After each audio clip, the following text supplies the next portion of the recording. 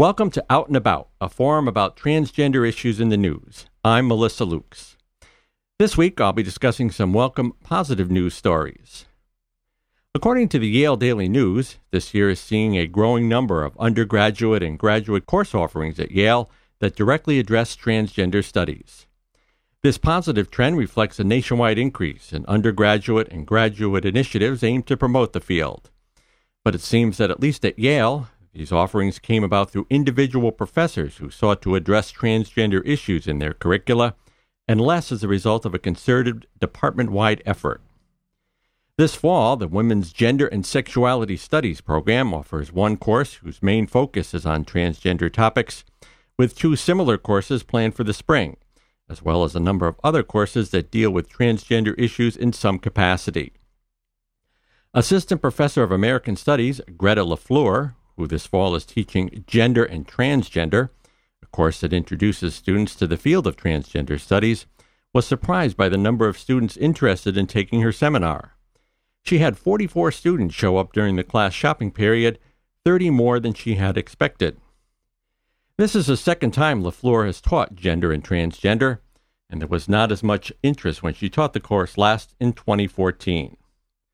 LaFleur said much attention has been paid to transgender identities, experiences, and people in the media, citing the TV show Transparent and Vanity Fair's spread on Caitlyn Jenner. An estimated 0.3 to 1% of American adults are transgender. Maria Trumpler, director of the Office of LGBTQ Studies at Yale and a senior lecturer, said the percentage of Yale students who identify as transgender is higher than the national average. The growing number of trans students in colleges have had a curriculum that reflects their lives, and they need one that prepares them for living and working in a world that is rife with trans phenomena. Young people in America overwhelmingly support LGBT rights when it comes to policies on employment, health care, and adoption, according to a new survey. The Gen Forward survey of Americans aged 18 to 30 found that support for those policies has increased during the past 2 years, especially among young whites. Relatively few of these young adults, however, consider rights for people who are lesbian, gay, bisexual, and transgender to be among the top issues facing the country. According to these findings, 92% of young adults support HIV and AIDS prevention, 90% support equal employment, and 80% support LGBT adoption. Across racial and ethnic groups, broad majorities support training police on transgender issues, government support for organizations for LGBT youth, and insurance coverage for transgender health issues. Gen Forward is a survey by the Black Youth Project at the University of Chicago. The first-of-its-kind poll pays special attention to the voices of young adults of color, highlighting how race and ethnicity shape the opinions of the country's most diverse generation. In the past 2 years, support has increased from 69% to 84% among young whites for policies such as allowing gays and lesbians to legally adopt children. Support among this group for employment equality for LGBT individuals rose from 84% to 92%.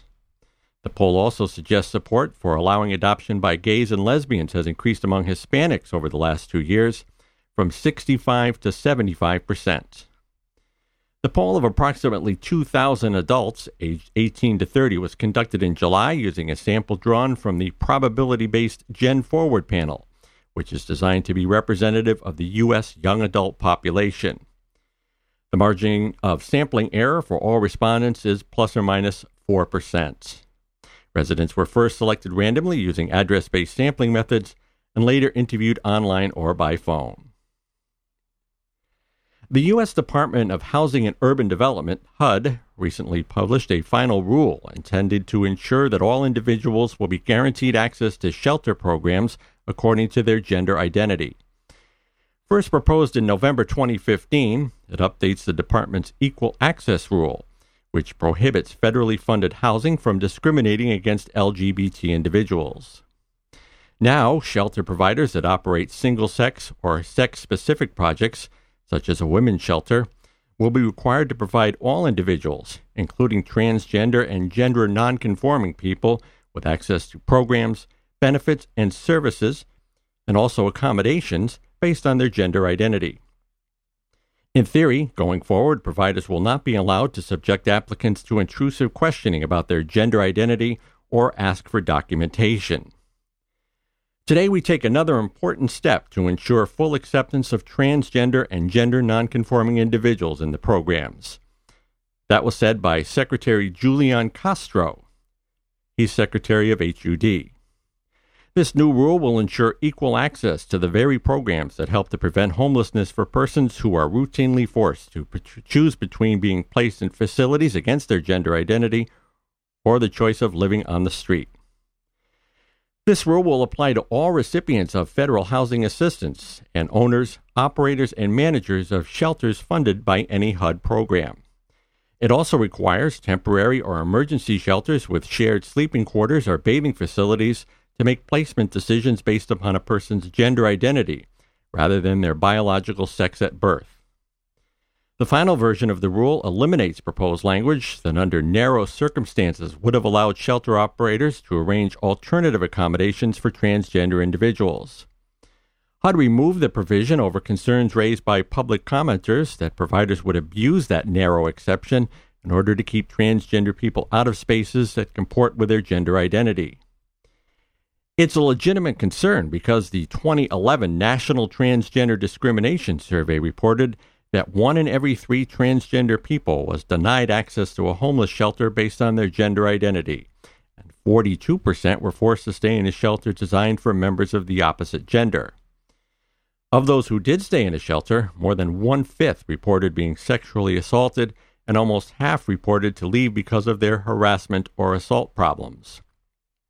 The National Center for Gender Equality, NCTE, praised HUD's action, noting that it mirrors guidance by the Department of Justice for domestic violence shelters or other programs that receive funds under the Violence Against Women's Act, VAWA. Although not all shelters receive HUD funding, NCTE notes that shelters may be required to place people according to their gender identity under VAWA or local non-discrimination laws or ordinances. This new rule ensures that no transgender person will be denied shelter simply because of who they are, and that transgender women in particular will no longer be forced to choose between being housed with men or going without shelter.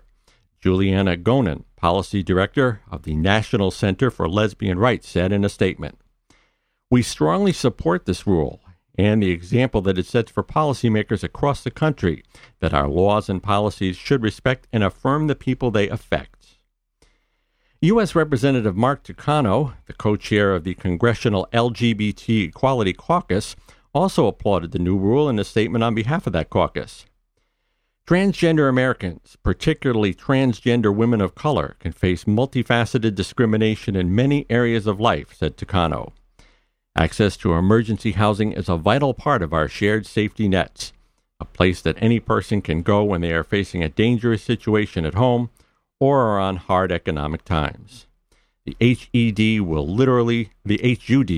will literally save lives. Well, that's all we have time for today. I'll be back soon with more news about transgender issues. If you'd like to contact me or have news items you'd like for me to discuss here on the program, feel free to email me at wnhhmelissa@yahoo.com. Once again, my email address, wnhhmelissa, all one word, @yahoo.com.